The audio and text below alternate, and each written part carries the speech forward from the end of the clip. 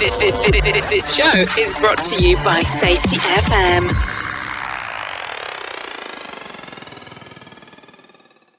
So I was called the safety anti-hero the other day. Right. I've been called the safety Antarctic. There we go. Anarchist. I'll get words out today, Brent. I promise. I'll make sure that this pod isn't horrible.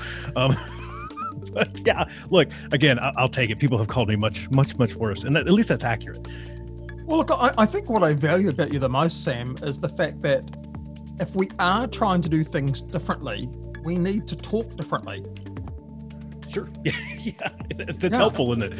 It is. We can't keep having the same crazy conversations that are happening out there. Well, it's this idea that we've kind of been exploring around these parts, around safety insanity, right? And it's back to that old Einstein definition of what insanity is, right? That we continue to do the same things over and over and over and expect a different result, right? And we've kind of just landed on that, kind of tossing that around here at the little tiny Hop Nerd Studios here of this idea of safety insanity, right? That we just want to do the same things that are giving us these kind of typical results, but we just want to do them harder and faster and expect a different result. And as you said, the words that we use matter. It matters a lot. The types of conversations that we have matter, right? They matter a lot. So if we keep just kind of pushing out the same old stale, stodgy, starchy kind of stuff, that's all we're going to get in return. So why are we so scared to change? Why are we so scared to be different? It's easy to stay the same. Right? Yeah. I mean, I think ease is definitely a factor. I think as humans, we're ultimately scared of change. And as organizations are just comprised of humans, right? We think about change in our normal day-to-day lives. It's a scary affair, right? To even small levels of change.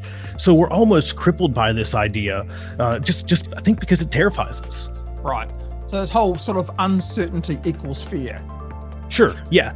And I think that leads us down a more dangerous path kind of in our world, where we really see ourselves kind of looking down the barrel of, again, what we've been tossing around is this idea of safe mediocrity over risky innovation, especially as it relates to the safety space, right? We lean into comfort, right? Comfort is exactly that. It's comforting to us. It's the opposite of scary change. Right. And it leads us down this path of just doing those same things. As we said, trying to do those same things harder and faster, because here's the air quotes that you can't see because my camera doesn't work, but sure. The tried and true proven methods, right? Yeah. But we always forget, and I'm not beating up on those things too bad here, but we have to understand that, the result that we get, right? It's tuned exactly to give us the results that we're getting.